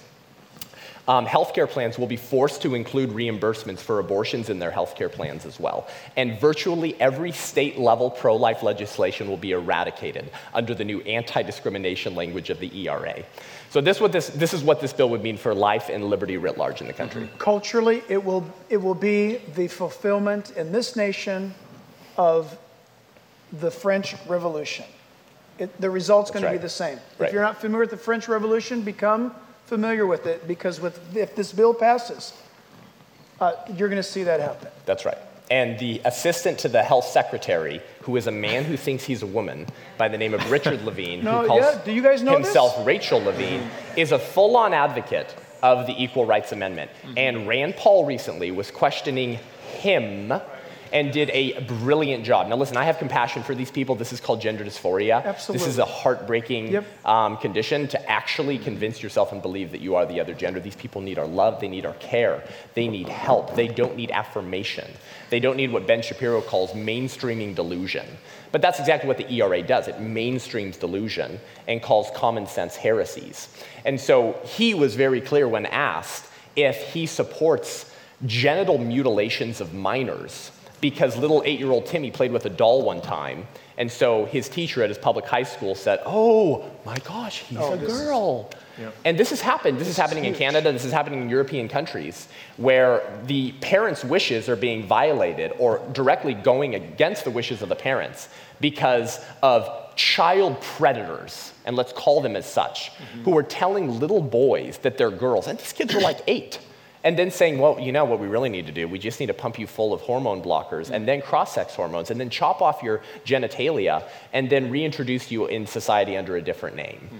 And genital mutilation has happened in many different countries. And guess what? It's usually done volitionally. It's usually done with consent in order to go along with the cultural norm of genital mutilation. It's done under social affirmation and cultural norms. And Rand Paul questions Rachel Levine and he gives a mealy mouth leftist answer. The transgender medicine is a very complex field, Senator Rand Paul, and I'd be happy to come by your office and explain it to you. It's not possible. And John Stonestreet, who's the president of the Chuck Colson Center for Worldview, he did a great paraphrase of his mealy mouth answer on whether he supports genital mutilation, and here's how he sort of paraphrased his response. John Stonestreet, friend of both of ours, said, "The science is confirmed. The science is settled. And I'll prove it to you by forcing you to comply." And that's exactly the goal of the leftist state, is to call delusion science and then force you to comply. Okay, time not on our side right now. We're going to go to Q&A. As you were talking about the Equality Act. Okay, so let me ask you this. Do you guys like math? I don't know what kind of question that is to ask. If you take a dog and you count its tail as another leg, how many legs does a dog have? 4. 4. Just because you call it a leg, it doesn't make it true. And that's what we're dealing with. That's how insane the Equality Act is, as we are just redefining science. And, the liberals on the left are always, pro-science and science. And then suddenly they just part ways with science when it comes to the biology and male and female. And that's what we're dealing with in this act. And it is dangerous. It is insidious. It is going to do an incredible damage to America as we know. But don't worry, don't be political. Yeah. So, hey, this is what we're going to do. I'm going to ask you guys one more question as people maybe, if they want to line up and ask a question. So let me just give you some direction on questions. Make your question an actual question rather than a story or an opinion or a poem or whatever else you have prepared for this evening. So ask your question and then feel free to head back to your seat. Try to resist taking the microphone out of the guy's hands back there. I lost control of these guys already tonight. I'm really trying not to lose control of the microphones. So at this time, you're welcome to go stand up and ask a question if you like, and we will answer as many questions as we can. We can't be here all night. We have to think about childcare and we've all got places to go. But as people are maybe lining up to ask questions, if anyone has any questions, if you don't, that's fine. I think what's important to touch on at this point, because we're hitting this topic pretty hard, and rightly so, but what do we need to know about the physical and emotional well-being or trauma that exists in a woman's life who has gone through this process? What insight do we need to understand about that as we try and do ministry and be a blessing and be a support? And with that answer, can you truly experience complete healing from having an abortion? Yeah. So I'd love to hear your half on that. Yeah, good question. Many people on the left will respond to pro-lifers who say, don't get an abortion because you'll regret it. and it will ruin your life, and you'll be depressed, and you'll be more suicidal tendent, you'll struggle with substance abuse, it'll be bad for you, you'll regret it. Pro-lifers actually need to stay away from that kind of language, because abortion isn't wrong because women will regret it. It's wrong because it kills a baby. But the left will respond and say, they'll take that bait that we give them, which we shouldn't, and then they'll say, well, look at this study over here that I just found. It says that most women never regret their abortion. Because you always have to be wary of leftist studies. They're usually focused on a very small sample size. They're not longitudinal. They're very selectively applied, because you have to make it scientific in order to convince the society that their positions are truly correct. But obviously, abortion is a deeply traumatic experience, because if we know that it's a human being, and we know that eternity is written on the heart of man, and God's rain falls on the just and the unjust, and even those who hate God and are defying him their whole lives have that still small voice, or what we call a conscience, that says something is going wrong here, something is wrong about this, then if we know that, the natural progression, the natural next step in that process would be you will be traumatized by an abortion, because you're trying to defy reality. You're trying to convince yourself that the child is just property, that it's just a blob of tissue, when it's clearly not. And most women actually, I think, know this at a self-evident level. And I know this because I work alongside many women in the pro-life movement. By the way, many women in the pro-life movement are post-abortive, because they regret what they've done, they've been healed, and now they want to help where they used to hurt, and hold a big warning sign out there saying, don't do what I did. But we've seen, according to 40 Days for Life, that, and I mentioned this morning, that when abortion workers leave the industry because of the faithfulness of Christians praying outside of abortion clinics, those former abortion workers will tell 40 Days for Life, and I mean, they've been doing this for years, right, is that, hey, you Christians, when you were out there praying all the time, I want to tell you now that I'm pro-life, that we would see upwards of a 75% no-show for abortion appointments on the days that Christians were out there praying. Amen. And we're going to get to more later about how you can get involved in that fight. But my point is this: what does that tell you? It tells you that eternity is written on the heart of man. Mm-hmm. Because even a man or a woman who is at such a low point in their life, mm-hmm. and how do we know that? Because they've rationalized in their mind. They've actually rationalized paying a hitman to kill their child, mm-hmm. and saying that it's just reproductive health care. Mm-hmm. But they have a still small voice that tells them, I don't want to be seen by others walking into that clinic. Why else would the presence of Christians result in massive decreases in the appointments for abortions?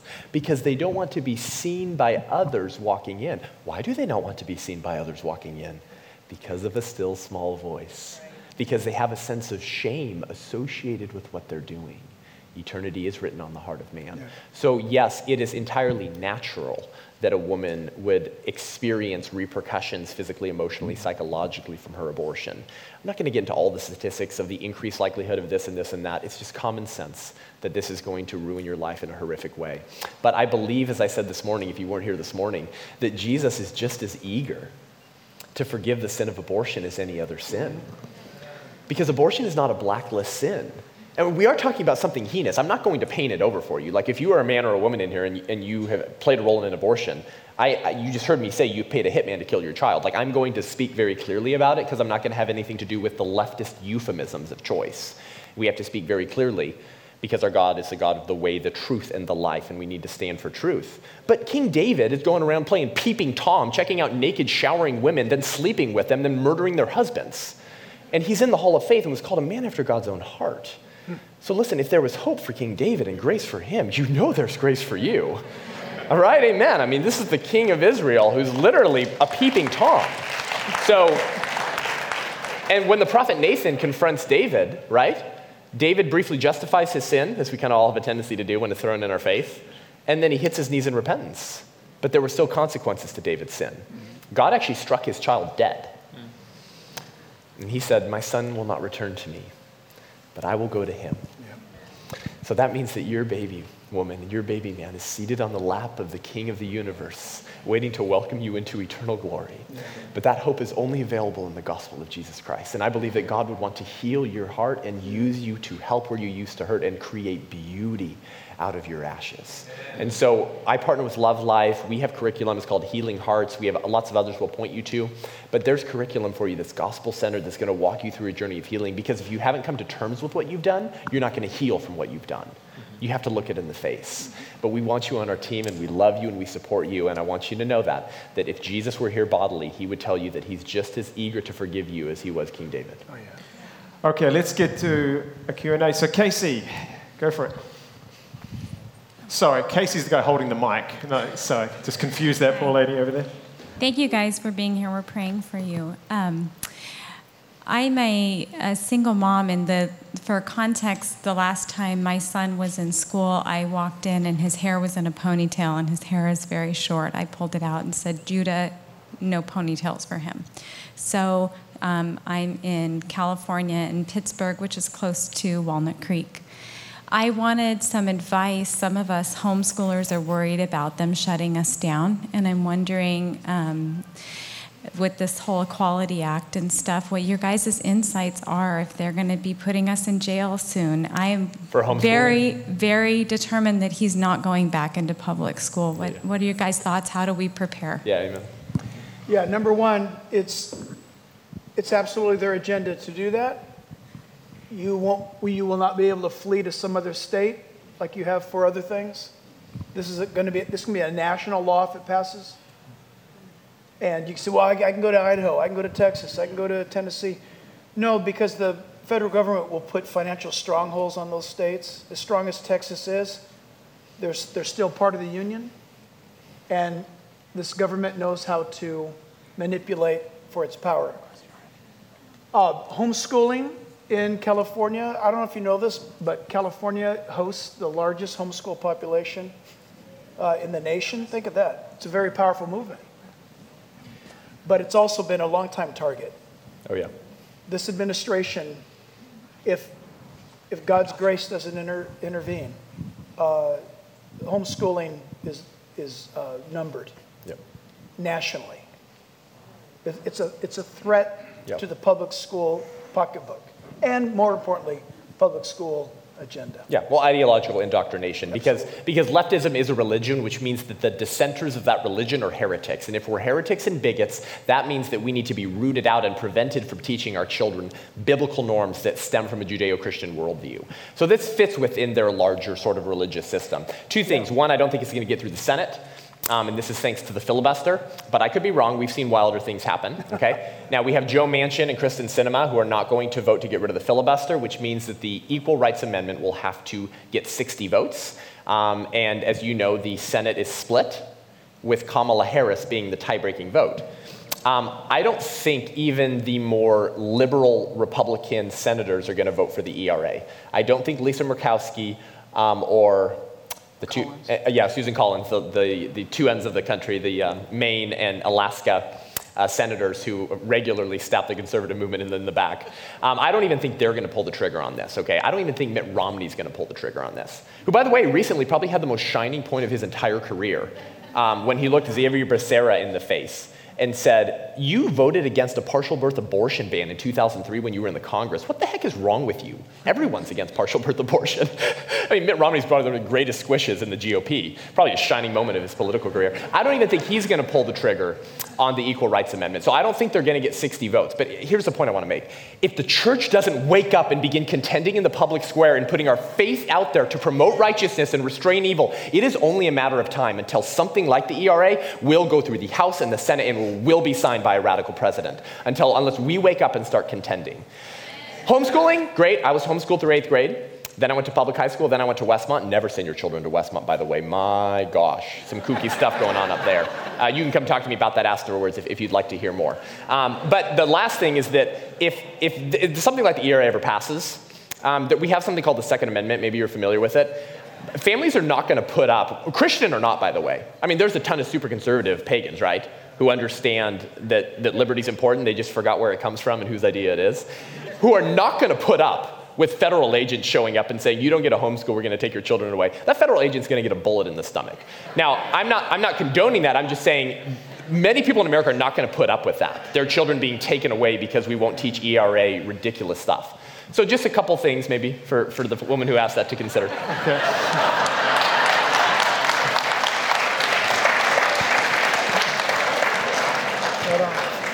Okay, You Casey, ready for another? Okay. Yep. Hi. What's your name? Oh, my name's Ariana. Oh, that's my sister's name. Awesome. Great name. I go to a private Christian school, and my two best friends have switched to online, and now I'm kind of stuck hanging out with these other two friends, I guess. And recently, one of these friends has been asking me every day, trying to get me to agree with his points in certain circumstances on homosexuality and things like Biden being a great president. And I've been holding my ground, but now he's been asking me, what if you were raped and you became pregnant? What would you do? And what if you were only 9 years old and you became pregnant? Wouldn't you kill that baby? And I always said, no, because that baby does not deserve to die. But I was wondering, you've given some really good points tonight, but what would you say in this situation? Yeah, so the people who are pro-choice, they always paint like the worst picture you could ever imagine. It's usually like a homeless 9-year-old whose parents were murdered, and she hasn't changed clothes in forever, and she's just starting a period, and then she gets pregnant. It's like, where are these? I mean, yes, and some of these horrific circumstances do happen, but that's the point. They try to create the worst possible scenario to make us look like animals for holding our ground. So just be aware of that. And again, remember what I said earlier. When someone uses the rape objection, just ask them if they would join you in fighting to end 99% of all other abortions, and they'll say no. So they're just hiding behind rape victims to make themselves look compassionate. But in the worst circumstance ever, where a 9-year-old starts puberty very early, and she starts her period, and someone rapes her, and she gets pregnant, if she will literally die because her body cannot physically handle pregnancy yet, even in the worst scenario you could possibly imagine, you would put her on bed rest, you would take care of her for as long as you can, and you would try to get the pregnancy to the furthest developed point that the baby could be delivered early. At the furthest point that the baby could survive outside the womb, right? If going full-term pregnancy is going to kill this little 9-year-old. If you can't do that, and usually you can, if you did have to induce early labor in order to save her life, it's still not an abortion, because the intent in that circumstance would be to save her life and not kill the babies. So it's the same answer, even in the radical sort of pictures that they're going to paint. I want to encourage you. Paul told Timothy, guard what was committed to your trust. Avoid profane and vain babblings and contradictions. Mm-hmm. You're never going to win your friend over. Yeah. They have an agenda. They're actually trying to win you over. Yeah. And the moment you plant your flag, they'll move on. Just know that you're being evangelized, so to speak, right? They want you to be converted to their worldview. You're going to have to choose. The Bible says, do not answer a fool in their folly. Yeah. Someone who's open, that's a different story. Yeah. But for someone who just goes from one extreme argument to the next is a fool. And the Bible says, avoid them. Move on. Unless you have an infinite amount of time, which you don't, and what little time you do have, God owns it. So move on. Yeah. Avoid them. Yeah, it's a gotcha question. Yeah. You know, they're just hiding behind something, a reductio ad absurdum, they call it. Or they're making a straw man argument out of the abortion topic. And it's silly. And it's disingenuous. And it's just a little trap to get you all caught up in it. And so I just agree with and the recent data, according to the Guttmacher Institute, Planned Parenthood Statistical Research Branch, reported that in 2007, the annual abortions that were performed because the woman was raped was 0.5%. Half. Mm-hmm. Not even 1. So they're appealing to the exception to argue for the norm. Yeah. Okay, good. Clark, what do we got over there? My name's Misty. I have a question about social media. I know it's a tool that could be used, but I have found it to be a little bit discouraging in any attempts to elevate the sanctity of life. I have found most often liberal Christians end up hijacking these sorts of attempts to do that. So my question is, how do you recommend? It feels very divisive, and I feel like for the most part, it's the people that I'm constantly ministering to in the unsaved world that have a far more positive response to that. It's the liberal Christians that that make an attempt to hijack that. So how do you recommend handling that sort of thing? So social media is the new public square, so Christians need to be there. Because we have objective truth, we understand where objective truth comes from. I don't know why we wouldn't saturate those markets with good ideas to offset the ridiculous trash that's on there. How long will we be allowed to do so? I don't know. By the way, like my Facebook, I don't even have 7,000 likes. And I was getting all these notifications of how many people were liking my page each month, but then I'd go look at the numbers and they kept going down. And I was like, that's so strange. So even someone like me who doesn't even have a large online platform, somehow my followers are just dwindling away. So eventually we're probably going to get to the point to where any heresy of leftist theocracy is not going to be allowed on these platforms. And of course they say, go build your own Twitter. Okay, we did. Now you can't be on our servers. Go build your own server. You can't be on, you can't do that. Go build your own government. Yeah, that's what we're trying to do. We're trying to build our own government. So I think we need to be on there as long as we can. But I'll actually piggyback off of Jack's point, which is that be aware of the conversations which are not helpful or not. Because, I mean, again, I've been putting pro-life content out on social media since I was 17 on Facebook, and so I've been getting ripped, in half for 12 years or something like that. And so I just have to be aware of which conversations are not worth having. And so you have to be wise, you have to be innocent as dove and wise as serpents, and who it's worth engaging with. If they're not a person of good faith who's interested in having a conversation in the pursuit of truth, then just don't talk to that person, but continue to do what you do, because minds are changed. And we get messages all the time of minds that are changed on abortion. Live Action, who has the biggest digital platform of anyone in the pro-life movement. They're the digital leader in the pro-life movement. They're saving babies on a weekly basis. Women who are messaging them saying, I chose life, and then they're helping these women. So we need to be on there as long as we can, but just don't engage with people who are going to be nasty with you. And frankly, we need to get to the point to where this type of liberal Christianity, whatever that means, needs to be treated as heresy, because typically these liberal Christians are pro-choice, or, ready, they're personally pro-life. But they don't think it should be illegal. Well, guess what? There's lots of pro-slavery people who believe the same thing. One man's name was Stephen Douglas, the racist Democrat who ran against Abraham Lincoln in 1860. Did you know Stephen Douglas was personally opposed to slavery?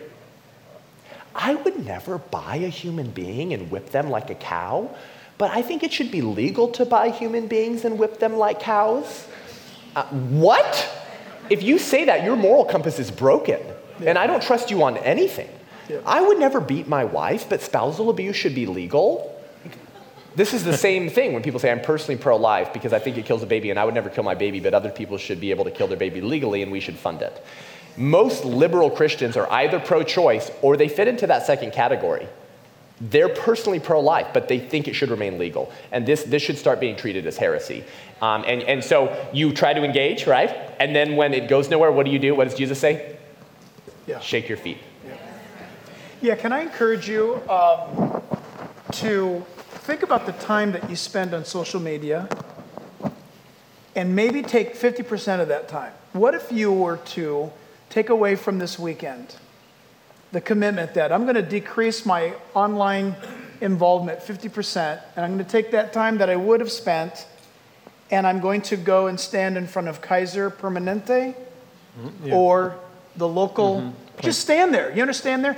If you just stood on the public sidewalk and said, choose life. Think about, that would be far more effective than your time online. Amen. Really. So you can't say, oh gosh, Seth, loved what you said today. Just don't have the time to go to a place like that.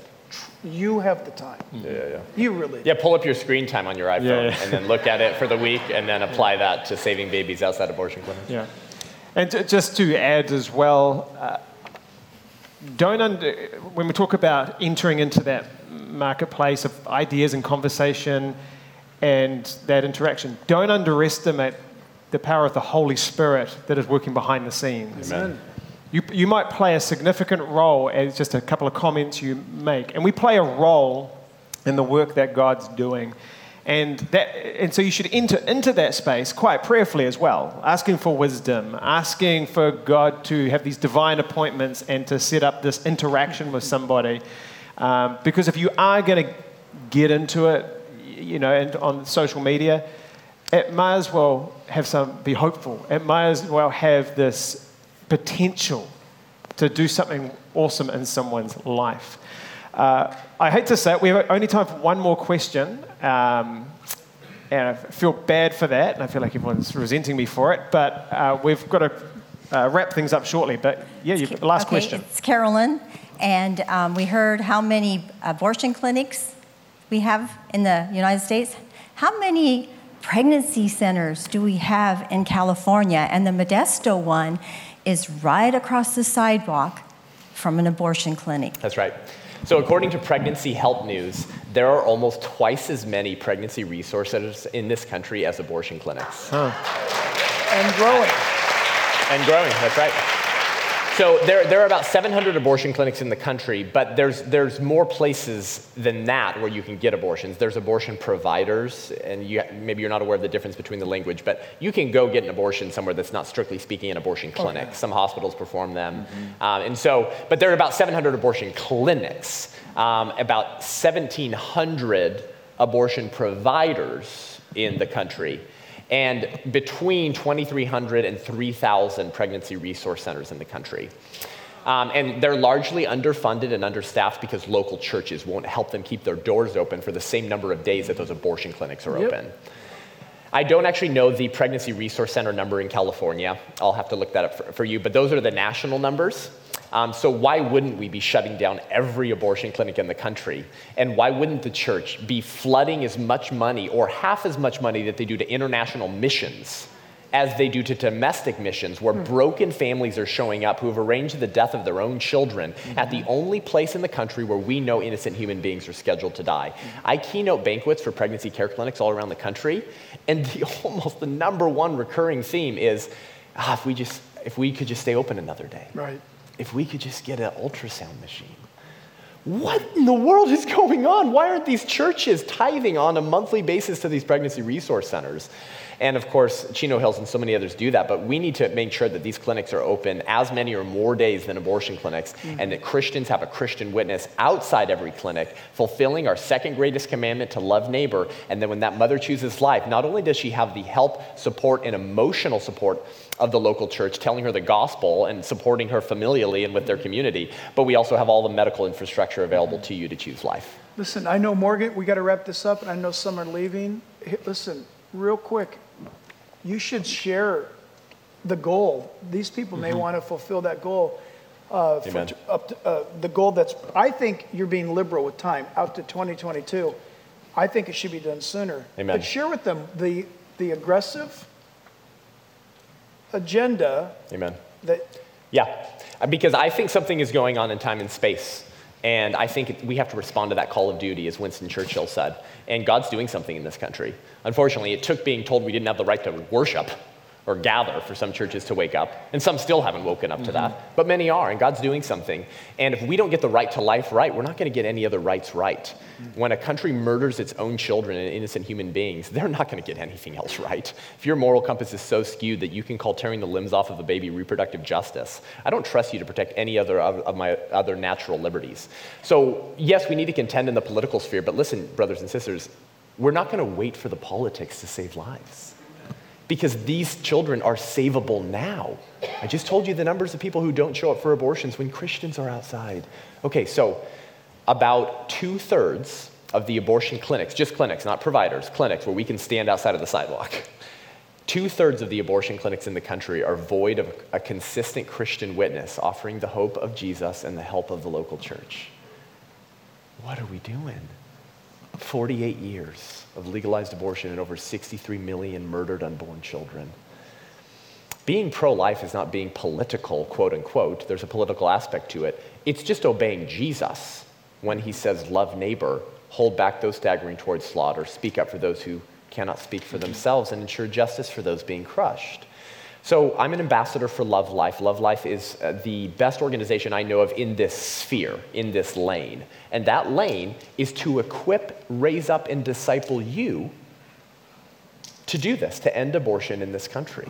And if we do that in California, I think that righteousness is going to spread across the country because California performs a truckload of abortions. We kill more babies in California every year than any other state in the country. I think 2017 was like 130,000 babies in 1 year in California. But you know, in prior years, it was like 200,000. If you look back at prior data, 2004, 2000s, around there, 200,000 a year in California. So if we show up, everything changes because God is already there. He's convicting that woman's heart already, but he wants to use us in that journey of what he's already doing. Yeah. The impact of Love Life in Charlotte, North Carolina has been so powerful, that's where they started out of, that they have 150 church partners now. So when a mother chooses life, they throw her a baby shower, they get her a car, they get her diapers for a year, and they help her find an apartment because they have the financial backing and promise of support of 150 church partners. They have so many foot soldiers functioning as sidewalk counselors that they do have a Christian witness outside every abortion clinic in the area. Every day they perform abortions. They're saving families, and we should say families because it's not just the child. They're saving the whole family. They're saving multiple families every week and every month by simply being obedient to Christ. But it requires getting uncomfortable.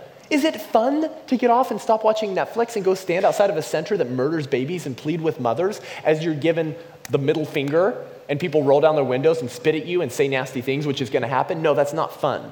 But I want a comprehensive Christianity, not a compartmentalized Christianity. I want an uncomfortable Christianity because we're told by Paul that when we're weak, he's strong in us because we're just puppets that he slips his hand in through with the Holy Spirit to accomplish his purposes on this world.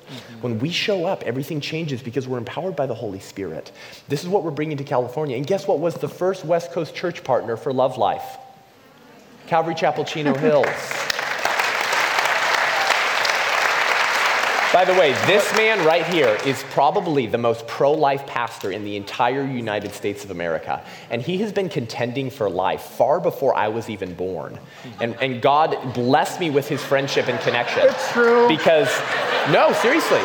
Because I try to work with pastors in churches, and I'm told, Seth, we don't say that because we don't want to offend post-abortive men and women, and we're not political. Enter Jack Hibbs. Enter Rob McCoy. Enter Morgan Lawrence. Enter pastor after pastor who's being obedient on this issue.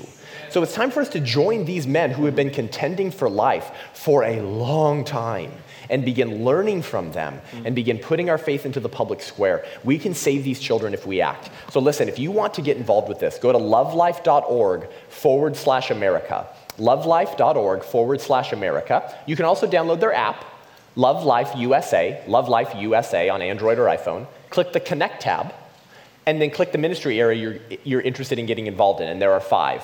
Sidewalk counseling, saving these babies, putting a Christian witness outside there. Post-abortion healing, getting them healed up, men and women, to then be involved, to mentor others or to sidewalk counsel. Orphan foster care, yeah? Prayer ministry, so prayer walks around here. Praying around these centers for them to shut down, spiritual warfare. That's powerful. And lastly, mentor families. So when a mom and dad choose life, income and assigned neighbor. It's kind of like you signing up to love a neighbor. And you mentor this family and you love on them and you have them over for dinner and you befriend them and you show them the love of Christ. This is what Love Life does. We're not waiting for the politics to save children, because if we save this and we turn from this as a country, as Jack Hibb once said, it may be that God has mercy on this country. We want to give God a reason to show California mercy. Right. Amen?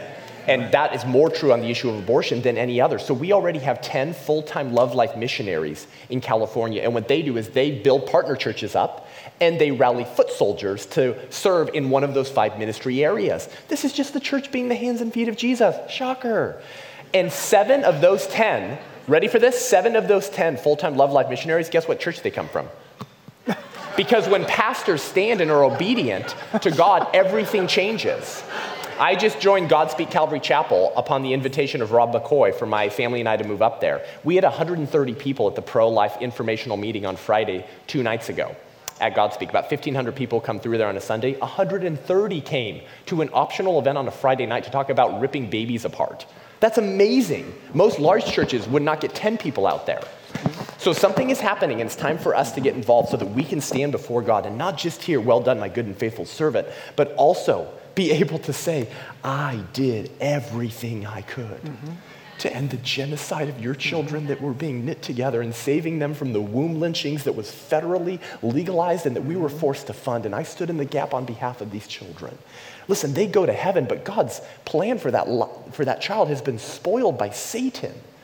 It's time for us to wake up and end this. So there's a Love Life table in the back. These are your marching orders.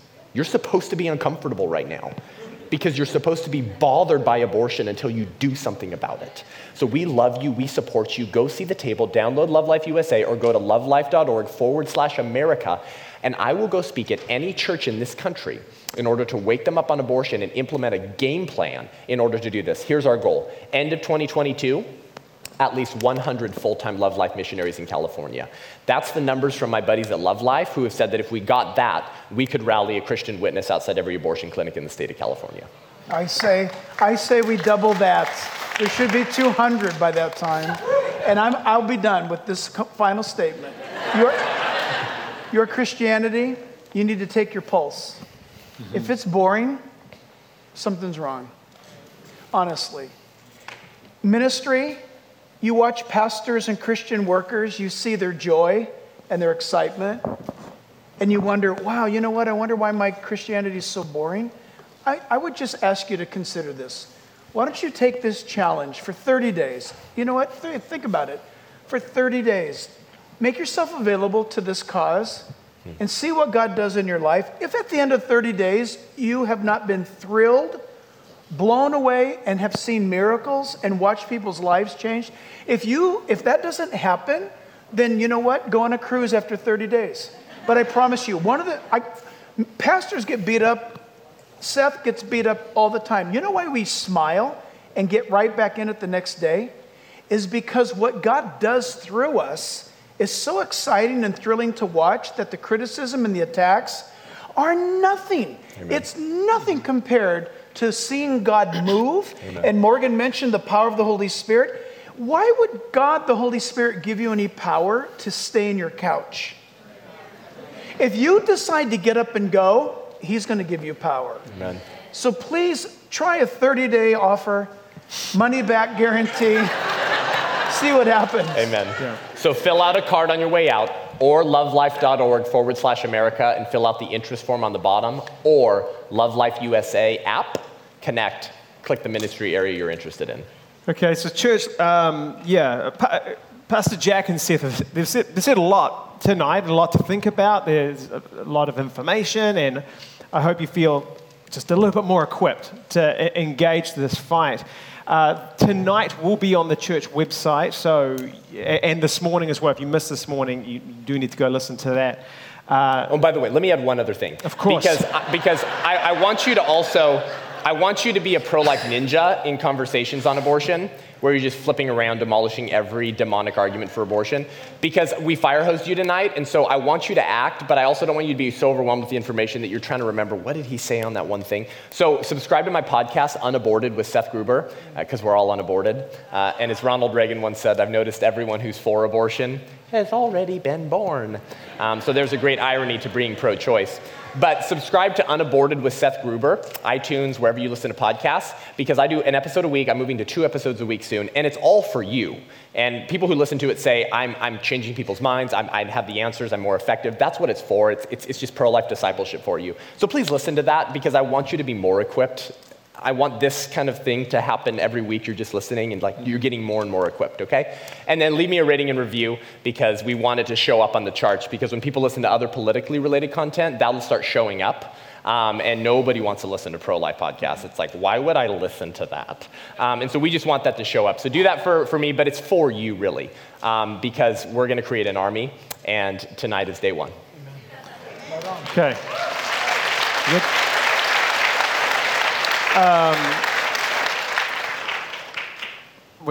So look, there's a lot you can do, and you really don't want to leave here today, nodding along, smiling, kind of feeling charged, leave and just kind of do nothing with this. So you need to participate.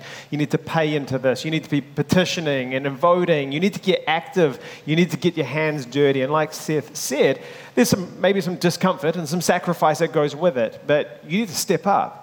This isn't an option. These weren't suggestions. These weren't just some hot tips from a couple of guys up here. This is straight from the heart of God. You need to save lives, and Love Life is an incredible way to do that. And as you know, we as a church, we support the Modesto Pregnancy Center.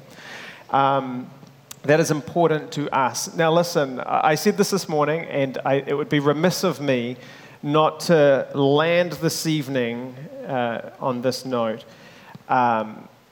Again, if you are hurting, you have gone through this, you haven't enjoyed the healing process of making that mistake of having an abortion.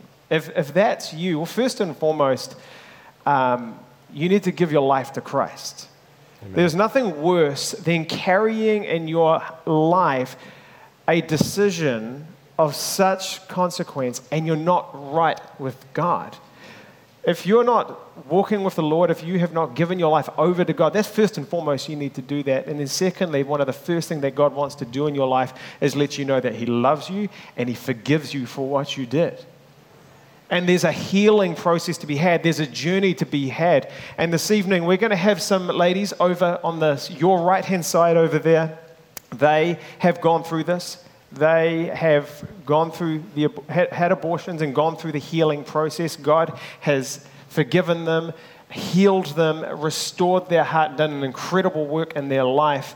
And it would be truly sad for you to be that person and to leave tonight without going over to one of those ladies and saying, I need you to pray for me. I need you to show me what the next step is. Maybe you're a man who has condoned or even pressured a woman to have an abortion. You need to go through your healing as well. God wants to forgive you for what you've done as well.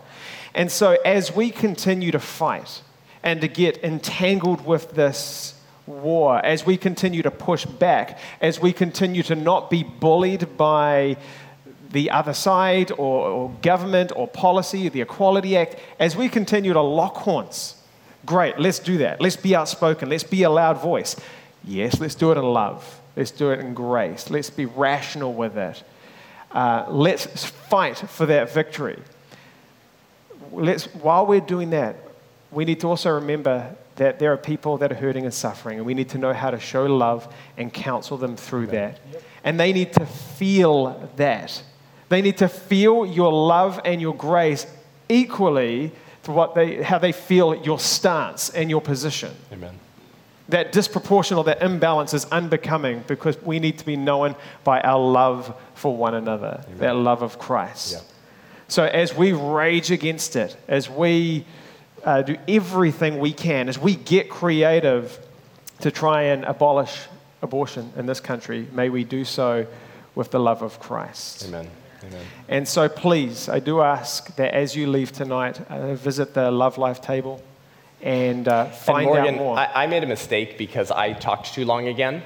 You were supposed to hear from the Modesto Pregnancy Center director. So can you do me a favor? Can you Google the Modesto Pregnancy Center? And can you set up a monthly donation to them if you're not already? Whatever you can do, whatever number you have in your head, if you're wondering what it should be, just go ahead and double that number, and that should be a safe amount. And so go ahead and set up a monthly donation to the Modesto Pregnancy Center. If you have the means, make a one-time sacrificial gift as well, but become a monthly partner there. These are the people on the front lines with women, looking them in the eyes when they decide either to kill their child or to respond to the help of those who are on the front lines. And they have been laboring for so long. Yeah. While they have silent shepherds, not even giving them financial support, much less a stage to share what they do. Yeah. These people have been so faithful. So please go to the Modesto Pregnancy Center website, set up a monthly donation. Please do that as a favor to me and to them. Yeah. They are a door across from the abortion center. So sometimes women walk into their center instead of the abortion clinic because they're not sure which is which. Okay. And there are eternal souls in the wombs of these women whose lives are being held in the balance. Support them if you have the means. I apologize for talking too long because we needed to hear from her. Go there, sign up as a volunteer, sign up with Love Life, and set up a monthly donation to them. Thank you, guys. Thank you. Awesome. Hey, listen, everybody, thank you. Thank you so much for being here. Seth, Pastor Jack, appreciate you guys, love you guys. Wonderful having you guys here. And I'm going to close in prayer. And for those of you who have kids in our childcare, they're probably at a loss of what to do with them at the moment, so please make your way and pick them up as soon as you can. Let's close in prayer. Well, Father God, we are just this small group of people in this part of the country that want to make a difference. God, I pray it's the sweetest thing to imagine that you're looking down at us and that you're proud of us and that you're smiling and you are blessed by the effort. And God, we just ask that would be usable. And God, I pray that you would empower us, give us wisdom, discernment. God, there are 4 Planned Parenthoods that I'm aware of, 2 in Stockton, Modesto, Manteca. God would like to see them be shut down. And so we'd like your help. We want to step up and step into the fight, and we ask God for your help to do that. Lord, I pray that maybe you'd forgive this nation for turning its back on you. But for us, for this church, for those of us that are here today, we look to you and we trust in you. And we offer ourselves as a living sacrifice to serve every little thing that you're trying to do in this country. And that includes saving lives. So God, we thank you for everything that you are doing in this church and each and every one of us and in this country. Thank you for this evening. And God, may we leave today feeling empowered, emboldened, and ready to fight. In Jesus' name, amen. God bless you all. Thank you.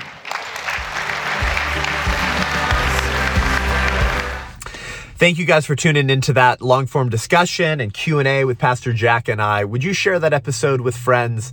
It's truly fascinating. The number of people who are squishing for this Respect for Marriage Act, protecting gay marriage and federalizing it and calling it a sacred right and a natural right, so that, of course, any business owners who are Christians and don't want to bake gay cakes or photograph gay weddings can be sued for discrimination lawsuits and potentially thrown in jail and fined for all they're worth.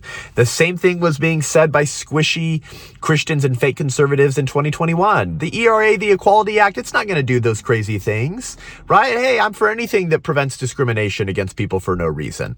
Where in reality, these pieces of legislation under the veneer of euphemisms and fake compassion end up allowing for the very discrimination that these squishy pro-lifers and Christians say they want to stand against. It's just discrimination against Christians and people who stand against the leftist religion and its goal of remaking society in its own image.